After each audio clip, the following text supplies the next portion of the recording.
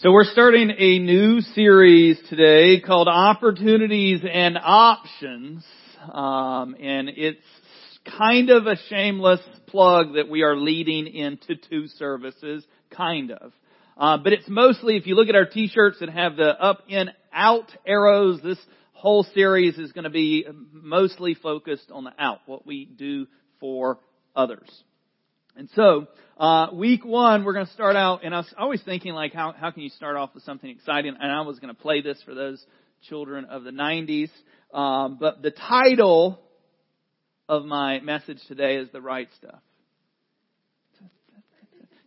Anyway, for those, it really, the first little bit, just type in New Kids on the Block, The Right Stuff later. Please not now. And watch that. It's hilarious.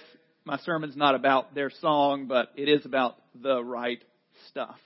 Because what you focus on matters. And so what we're going to do today is I'm going to do my best to not guilt you. Please, like, disclaimer for this whole series. I'm not here to guilt you into doing anything. Because if you're guilted into doing something, you're going to do it the wrong way. My passion for you today is to inspire you to give to something that matters. And that may or may not mean Reach Community Church, where you serve. There's lots of great opportunities in the city to serve people. But today I just want to inspire you to do so. So focusing on what matters most is really important. And this last weekend, actually last night, I did a wedding, which is, if you know me, not one of my favorite things, because this environment I feel okay in. Like, I'm not pit sweating right now. Weddings, it just, like, I feel like I'm going to ruin someone's day. I'm going to missay something, and then it's going to be like, it's on video, and forever it's going to be a loop in their brain of like, you ruined our special day. But I got to do a wedding for, he's not really youth, but he was in my youth group, and I've known him for about 10 or 12 years. They got married at Rocky Point, like 20 minutes from here. And I was at their rehearsal dinner Friday night, and I'm sitting at a table with none of these names won't mean anything to you, but a guy named Jonathan and a guy named Josh, and then Alex is the guy that's getting married. And all three of these guys were in and through my youth group. And all three of these guys I spent years and hours spending time and investing in. And let me just tell you, what we're going to talk about today, we're going to be in Matthew 6, part of the Sermon on the Mount, and looking at, how do we get out of this loop of really worrying and focusing on things that don't matter. And a lot of it comes down to this. Jonathan Thornton, which is one of the guys I was sitting in front of, he was in my youth group, and he was, they weren't always perfect kids. But he now is married. They just had their first little girl who's 2 months old. He is the youth pastor of the church that I came from, one of my students. And Josh Cox, the other kid that was sitting at the table, and he's not a kid, like literally the last time, like before I left as youth pastor, we were like eye to eye. And now when I give him a hug, I'm literally like pressing my head up against his chest. It's like super weird. It's like, I get on my tiptoes because I feel like, I feel like a child. I know how you vertically challenged people feel now. And, I'm sitting across from Josh, who is, loves Jesus, is in a relationship that may lead to marriage, and is serving in our youth group back home. Is just faithful to loves Jesus. And then I'm here, and it all started because Alex's dad got up and he was just talking about Alex's life, and he turned around and just thanked me for investing in his son and spending time with him. And it just dawned on me sitting there. Of course, this happened Friday night, so this wasn't in my plan to talk about until Friday. That 10 years from now, what you worry about and what you're freaking out about for the most part every day, what you're going to wear, what you're going to eat, where you're going to go, what you're going to have, what you're worrying and spending your time on, 10 years from now, none of that stuff will matter. You won't think about that moment that you had. Like, we do budget every month, and I don't know about you people that do budgets, but stressful time. 2 days of the month, period. And I'm looking across the table at these 3 kids that I spent time in investing in, and they're what matters. Like the investment that you invest in other people, what you pour into other people 10 years from now, that's what's going to matter. Because I don't know if you've heard this before, or I stole this from somebody else, but the only thing that's eternal that we interact with, the only thing that's eternal is people. Every single person that you interact with that has a soul that will live for eternity. And what we focus on matters. The time that we spend in and with them matters, because we're in the business of investing in people that who knows what they're going to do. Next week I get to go to Colorado Springs to visit one of my students who planted a church 2 years ago and is literally knocking it out of the park. I mean, I would like to claim, and so some of you are like, well, you were a youth pastor. Of course, it was your job to invest in. It is our job. If you're in this room and you claim Jesus as your Lord and Savior, Jesus has given you a job to invest in and to love people into the kingdom. And I don't mean just love them, like be kind to them. I mean to teach them, to train them, to give them the good news of the gospel. And 10 years from now, what's going to matter is the investment that we had in people. And some of those people, parents, are your children. Like the investment now, and I don't know about you as parents. I have a 17-year-old now, she's going to be a senior. Like, I don't even know. I know some of you that don't really know me, you're like, how in the world can he have a 17-year-old? Oh, I can. And we didn't get married at 12, like some people think. And we have 15-year-old. It's crazy how quickly time goes by. And to be completely honest, the Holy Spirit has convicted me time after time again of my focus on frivolous things when my children are sitting here right now, where I can spend time with them, invest in them, because in a minute, for you with young children who feel like that'll never come, in a minute they'll be out of your house. In a minute they'll be into the world living their life, and our investment in them matters.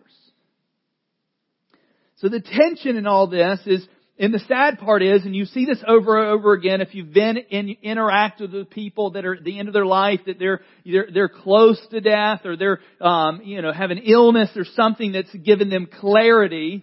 Most of them will tell you of the regrets that are surrounded by the relationships or the broken relationships that they have. And our tension today is that if we focus on the wrong thing, that 10 years, 20 years, 30 years from now, our regret is not going to be those frivolous things that we're spending our time, effort, and energy in.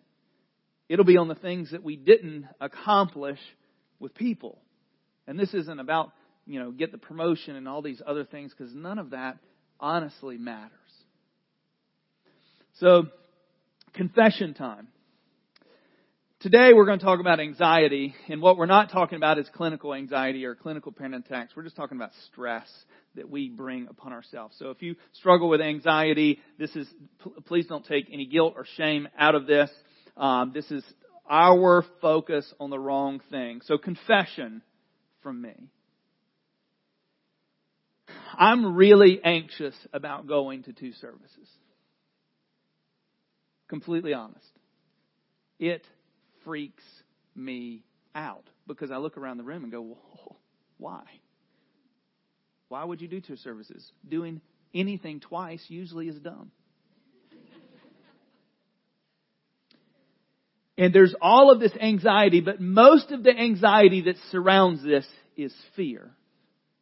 To be completely honest, it literally is fear of failing, fear of doing this thing and it be detrimental to our church. It scares me. I want you to hear this. I want you to understand that I'm not just like, I can't wait for you guys and me to do more. I can't wait. And it's not. And 90% of my fear is that it won't go well. And to be completely honest with you, we should have done this 18 months ago. which we've been in this building for 2 years, and 18 months ago we should have made elite, but I was afraid because we had already transitioned away from the middle school into this place, which is great, and I was afraid to make another change. See, it's scary when you try something that might fail, and this is not just 2 services, lots of things in your life. There's lots of fear that keeps us doing the same thing that we've done before. Lots of fears that keeps us from this good thing because we might fail. But the truth is, everything worth having or living for takes risk. If you're in a relationship right now, you took a risk in making that first connection, making that first conversation. You know, if you're married right now, you took a risk to say, this is the person I'm going to spend the rest of my life with. Everything worth having or living for is going to take risk. And let me just tell you, it was scary planting Reach 7 years ago. I was in my hometown. My grandparents, my parents, family. We'd been in our house for 6-7 years in this one place. Our best friends were there. Comfort was there. I was the youth pastor of a very large church that I wasn't afraid that I was going to get fired over because we didn't have enough money. I mean, I had a secure paycheck. Everything was good. And then one day I felt like God said, hey, plant a church. And I spent 2 years fighting with him on that. So it didn't just be like, yes. But it was scary to move here. But the truth is, if we didn't move down here, you wouldn't be with us. You wouldn't be in this room. And to be honest with you, there's like 8 families that took a risk with us, that moved here. And I don't want you to think, well, you know, my goal isn't you go, thanks Heath for coming down here because I found a family. I found a place where I feel welcome and loved, and I found friends in community groups that aren't like what we just saw on the video that we share life with. That was a joke, just for the record, so you don't leave here. And if you're new and you've just seen that and you're like, man, at least they're honest. You know, but 8 families took a risk to uproot their life and move down here to follow the calling of God. And to be completely honest, right now, we're inviting you into taking a risk with us. Because it's going to be risky. And to be completely honest, to go to 2 services, we're going to need people that aren't involved in our church right now to say, I want to commit to helping in our church. And let me just tell you, it's not for me. You don't know this, and this sounds cocky, and this sounds arrogant. But you need us more than we need you. Hear me. And it's not because like, oh, we're great, we don't need you. We need you. I need you. Hear me. But you need this. And like I said before, this may not mean you need be serving and Reach. You need to be stepping into an area where you're taking a risk to love people through the gospel and in the kingdom. Because in there, we have our reward. Because if I wouldn't have been suckered into youth ministry 17 years ago, I wouldn't have been sitting at a table on Friday night with 3 guys. And let me just tell you, to find 3 guys in their 20s that love Jesus and are faithfully following Jesus is difficult. And they do. And I would love to take credit for that. And I mean, they lift me up on more of a pedestal than I probably need to be in. Like I was there and I love them and I encourage them. But that investment is what honestly keeps me going, because there's other Jonathans, there's other Joshes, there's other Alexes, there are other Joes that I'm going to interact with that 10, 20, 30 years from now, I'm going to be choked up about what God's doing in their life because of the moment He let me participate in theirs. So we want to invite you to participate in the risk that we're going to get in, because it feels better, to be completely honest, when there's more people. Like when we moved down here, and let me just tell you, the 8 families that came with us, I didn't ask any of them personally to come with us. Every single family that I reached out to say, hey, come with us, come with us? They all said no. And every single family that moved with us, and I don't know what that says about me. I know, well, you judge all you want. But the 8 families that came down with us literally heard that we were going to plant a church in Leland, and we're like, we feel like, and they all had their own story of why, but all those 8 families stepped into a risk, and not even to follow me. Most of them I didn't really know that well before we moved down here. Actually, before we started meeting together, before we moved. And see, the reason why we moved down here is because there's many more. And you'll hear in 2 weeks, I'm actually going to talk about this idea that there's many in this city that belong to Jesus.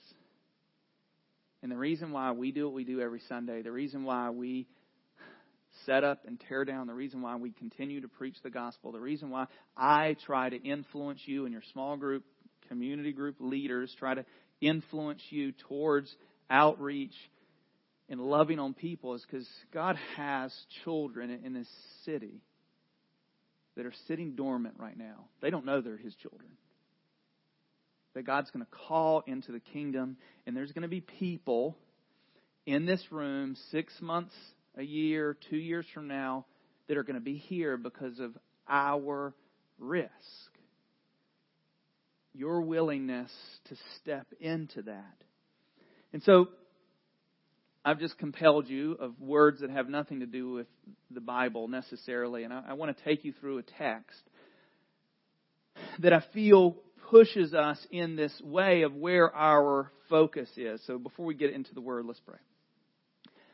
Dear Heavenly Father, it is by your grace and mercy that we have the ability to make change in people's life because it's your work, but you use us.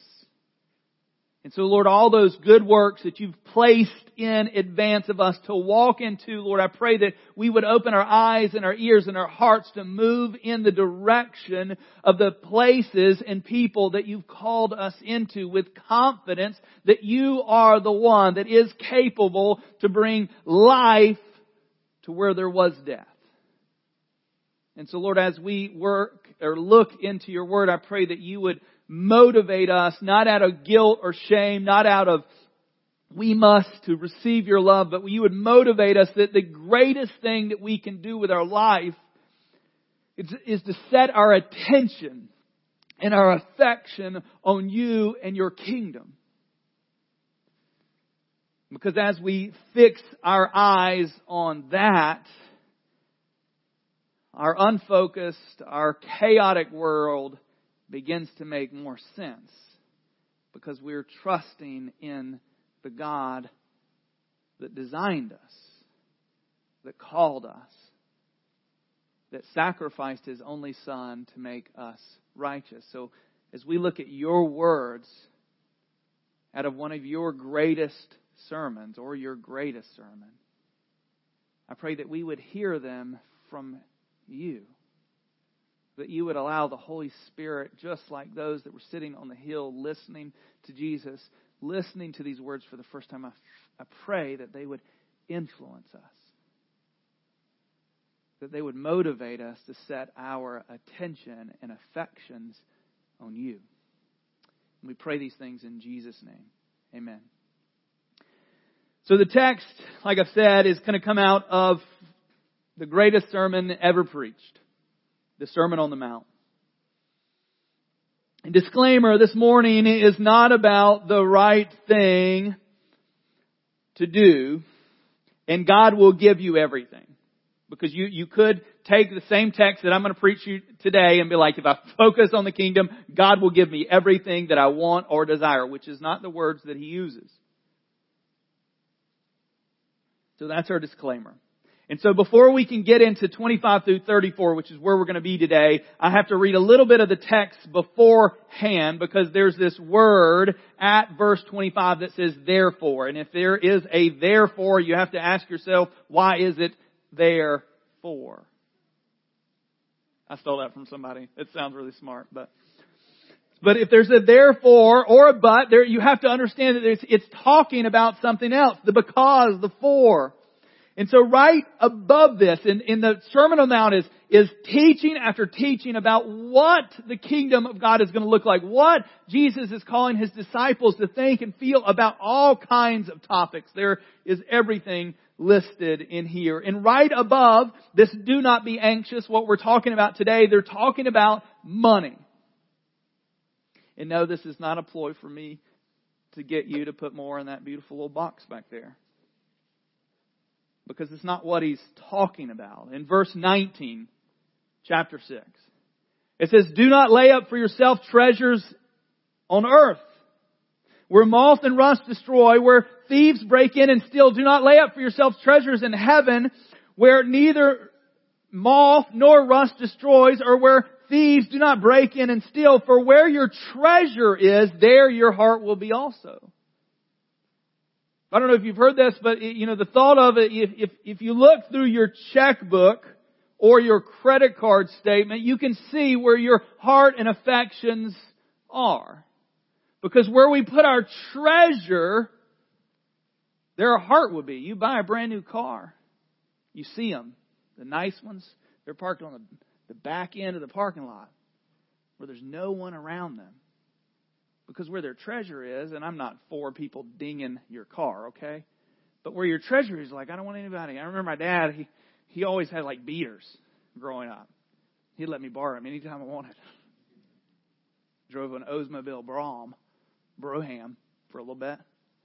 Real classy car. Check that out. 80s.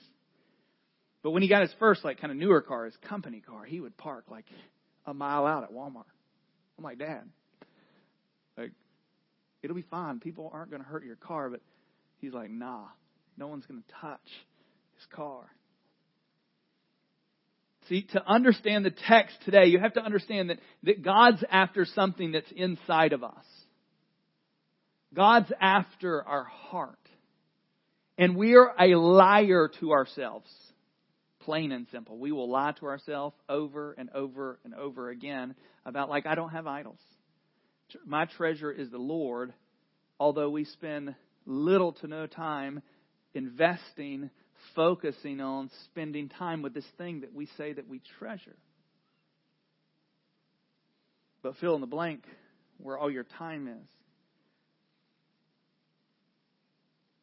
So in verse 25, so you get this whole section. There's more to that section, but that's the main thrust of it. That if where your treasure is going to be, there your heart will also be. So in verse 25, he says, therefore, so you have to put in context all this other stuff that he's talking about with the heart. He says, therefore I tell you, do not be anxious about your life, what you will eat or what you will drink, nor your body on what you'll put on.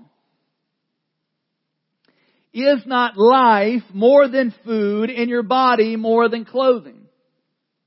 See, and we worry about these things all day. Like, most of us never left high school.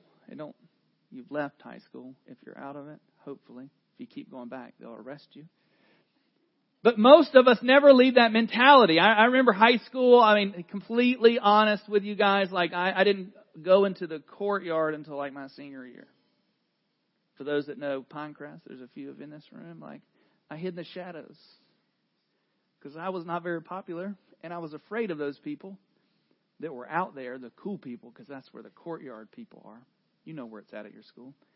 And I was always worried what people thought of me, what I wore. I remember my freshman year, and this dates me a little bit, though they still make these shoes. My freshman year, and we didn't have any money.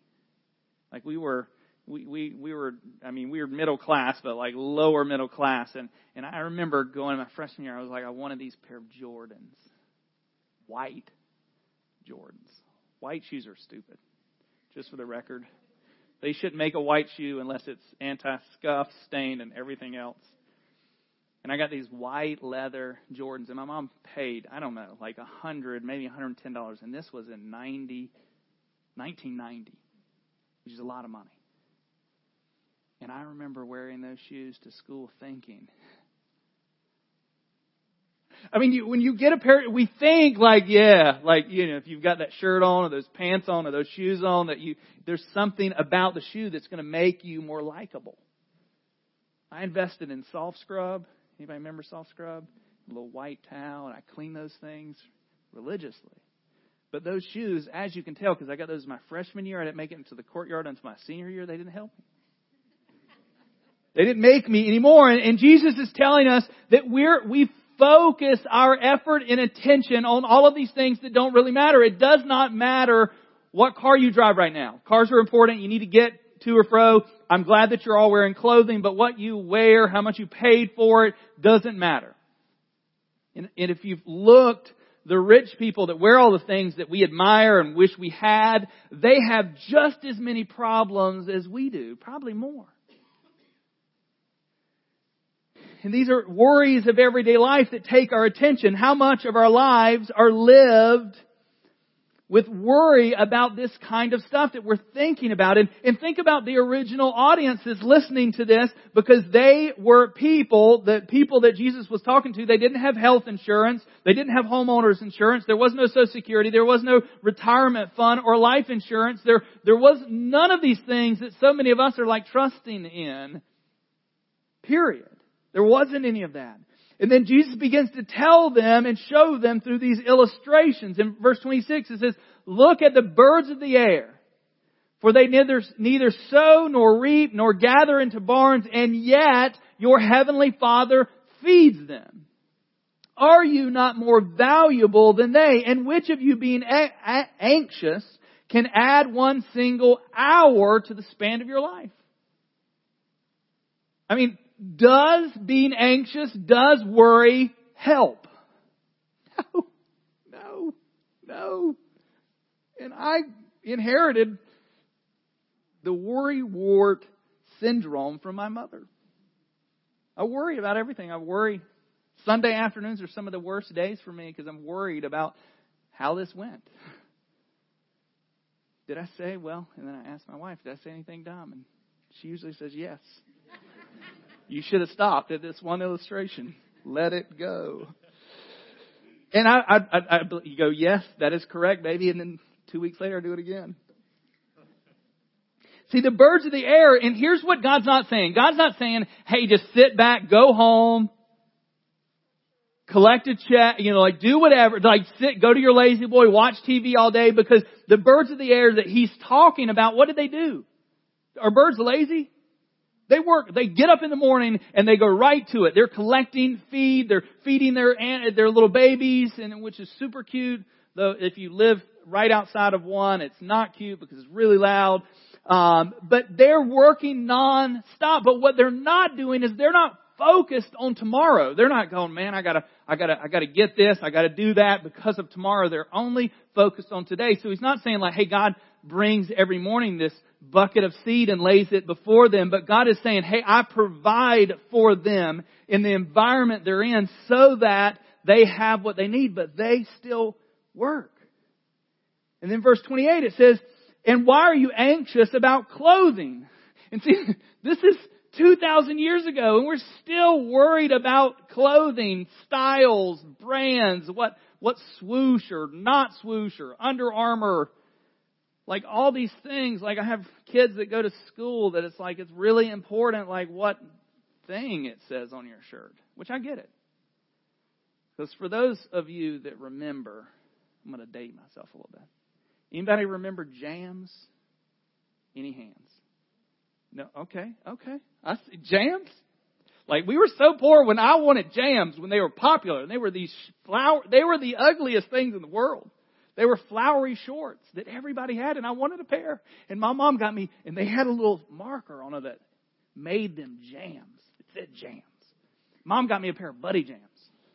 And I wouldn't wear them. I'm not going to wear them things to school because they weren't Jams, but they looked the same. Jams. Man. We worry and think about this.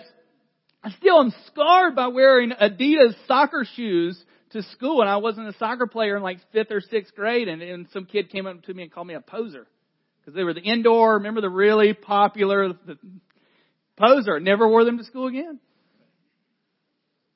because we freak out about all these things that don't really matter. So why are you being anxious about clothing?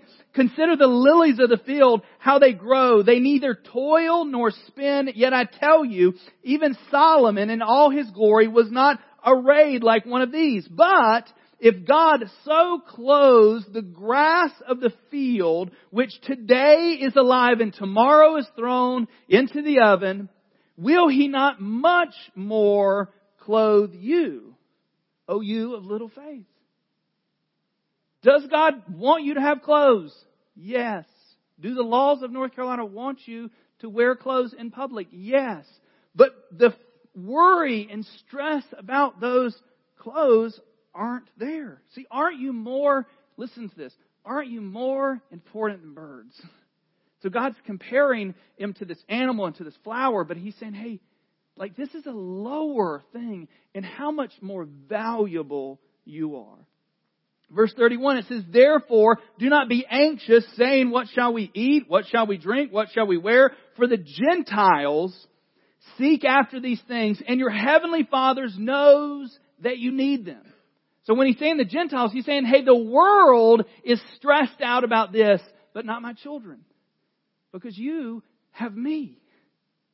And I'm going to care for you. I'm going to help you. And there's a big thing here. So this is, do what God says and He gives you what He wants. He's talking about needs. So He's not talking about legit jams. Maybe. He might give you buddy jams. He might give you plain shirts with no markers on there of where they came from. But He's going to take care of you. And to be honest with you, sometimes He gives you things that we don't want, which is the absence of those things, so that we can be drawn into an affection for Him. Verse 33. And here it goes. But. So he just listed out all these things. Don't be anxious about what you wear, what you're going to eat, all these other things.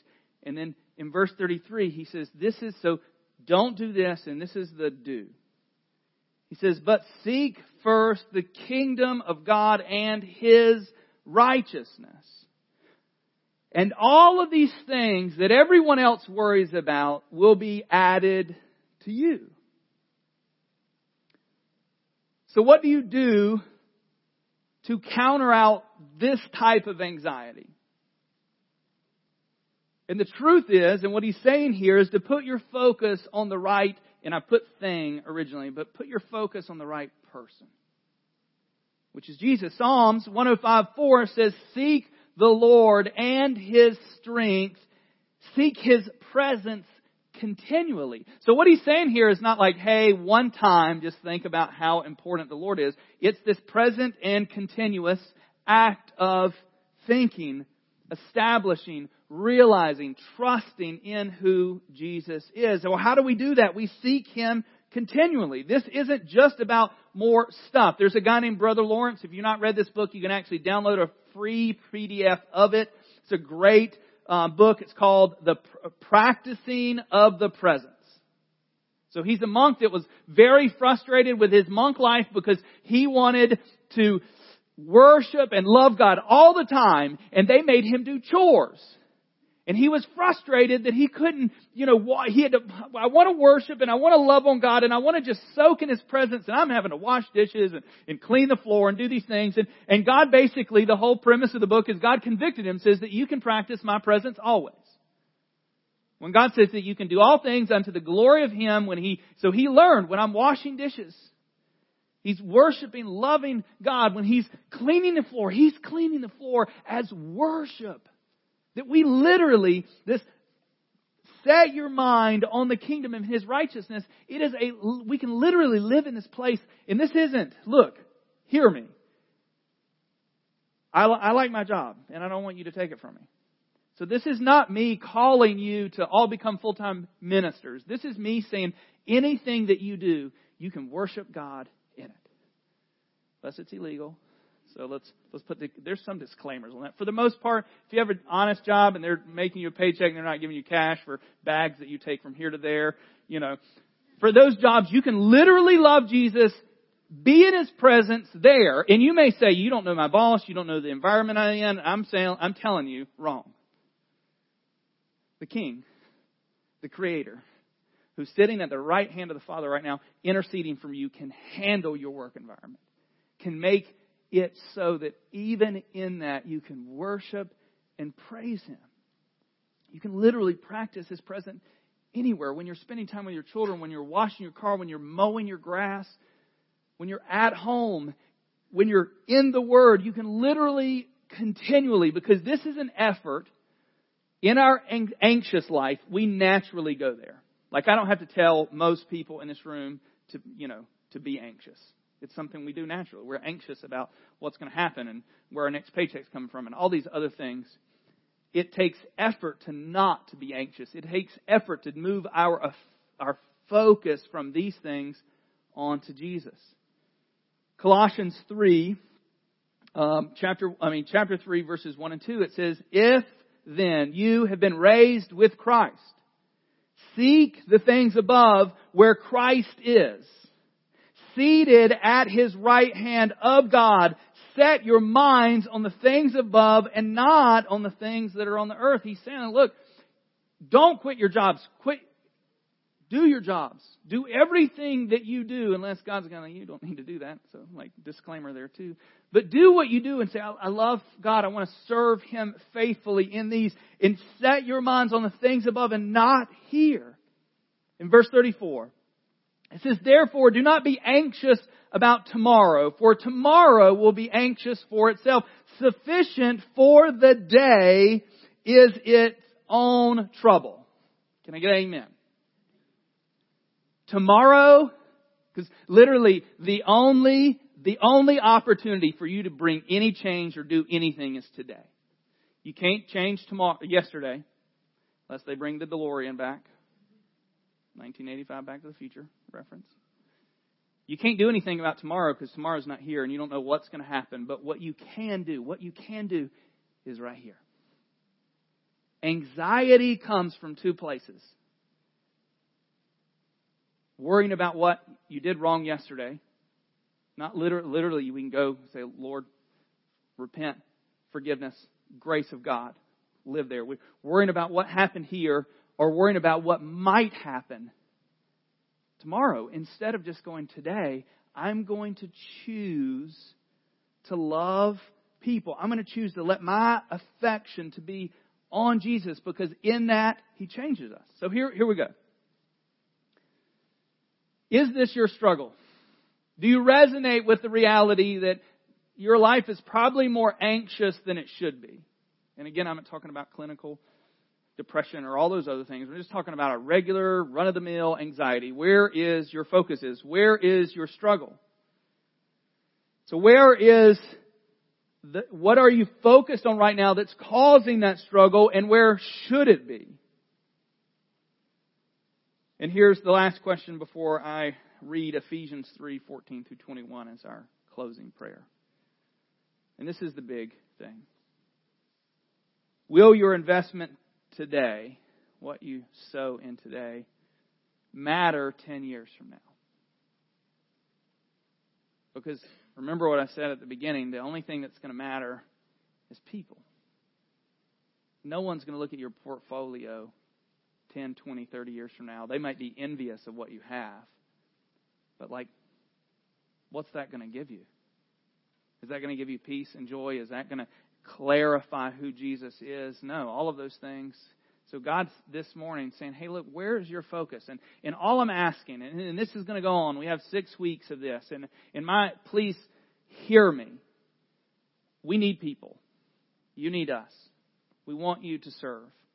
But my biggest goal in this series with opportunities and options is the greatest thing that you can do in the kingdom is get involved with what God is doing. And that may not, just like I said at the beginning, be here. I mean, there's so many ministries, Village and Hope downtown. There's so many things that are going on that you can just serve, because serving people is where we get to experience God in one of the greatest ways. So how can you change from anxiety, from being anxious about all these things, is to ask for help. Listen to this prayer. See, this is a prayer that Paul prayed over his disciples.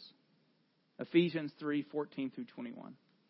It says, for this reason, this is Paul saying, for this reason, I bow my knees before the Father. He's saying, for this reason, I'm praying for you guys, for whom every family in heaven and on earth is named, that according to the riches of His glory, He may grant you to be strengthened with power through His Spirit in your inner being, so that Christ may dwell in your hearts through faith, that you, being rooted and grounded in love, may have strength to comprehend with all the saints what is the breadth and length and height and depth, and to know the love of Christ that surpasses all knowledge, that you may be filled with the fullness of God. Now in Him who is able to do far more abundantly than all we ask or think. Ask. The one who is available and able to do exceedingly more than we ask or think, according to the power at work within us. To Him be the glory in the church, in Christ Jesus, through all generations, forever and ever. Amen. Look, there's no secret formula. There's no 3-step process. It is literally saying, God, I need You. It is a form of desperation, going, God, without You, I'm unable. Without You, I'm going to worry and fret, and my world is going to be filled with these things that years from now won't matter, because I let them be my focus. Or we can choose to ask. So I'm going to invite our worship team back up. We're going to go into worship, and we're going to ask, look, if your life is overtly anxious because of things that you're allowing in your life, because you're not focused on the one who wants to bring you life and life abundantly, the best way to do that is to say, God, I need You. I need help. I need help to focus today. And the first part of that is seeing God for who He is, what He has done for you. When you understand His love and redemptive power and what He did for you, it is easy for us to go, God, we are grateful for Your affections for us. That You pursued us when we were in our sin, that You gave life to us in the middle of it. God's grace is where we get to live as His children. And so this morning, wherever you find yourself, if you are on the end of the spectrum that you're like, I don't even know about this Jesus, start asking. Go, God, I'm here. I want more of You. I want to live here. And the beauty of what we're talking about in this silly video for community groups is people help.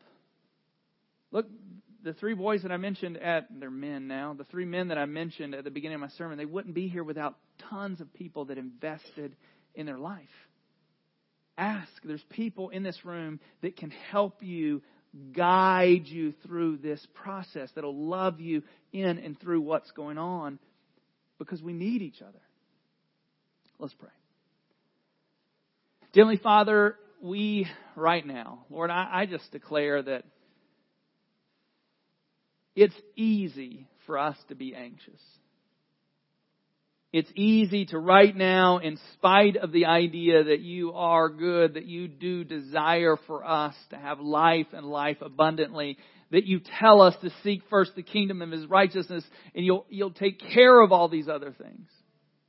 It's easy for us to spend our life, our waking hours, worried about this, never trusting You with them. And so, Lord, right now, just like the prayer we just read out of Ephesians, Lord, we ask for Your strength. We ask for Your power to be able to step into You. To change the way we think, that You would literally begin to rewire our brain, the way we process, that our first, just like Brother Lawrence, our first thought would be, You're here. You're with me. And then as we get to love You through our action, Lord, that we see Your power working in us. And so, Lord, we just ask that You would do in us what we were unable to do. And if there's someone in this room that's just struggling with embracing, surrendering You, Lord, I pray that You divinely draw them to you. That you bring them to this place of surrender, to the most loving, caring God that anyone has ever worshipped. That you became personal to us, that you ask us, and you draw us into this relationship. And we just pray right now that you would do exceedingly, abundantly more than we ask. So Lord, as we ask for your help, Lord, I pray that we would see you working in and through us. Lord, be honored as we worship you. In Jesus' name, amen.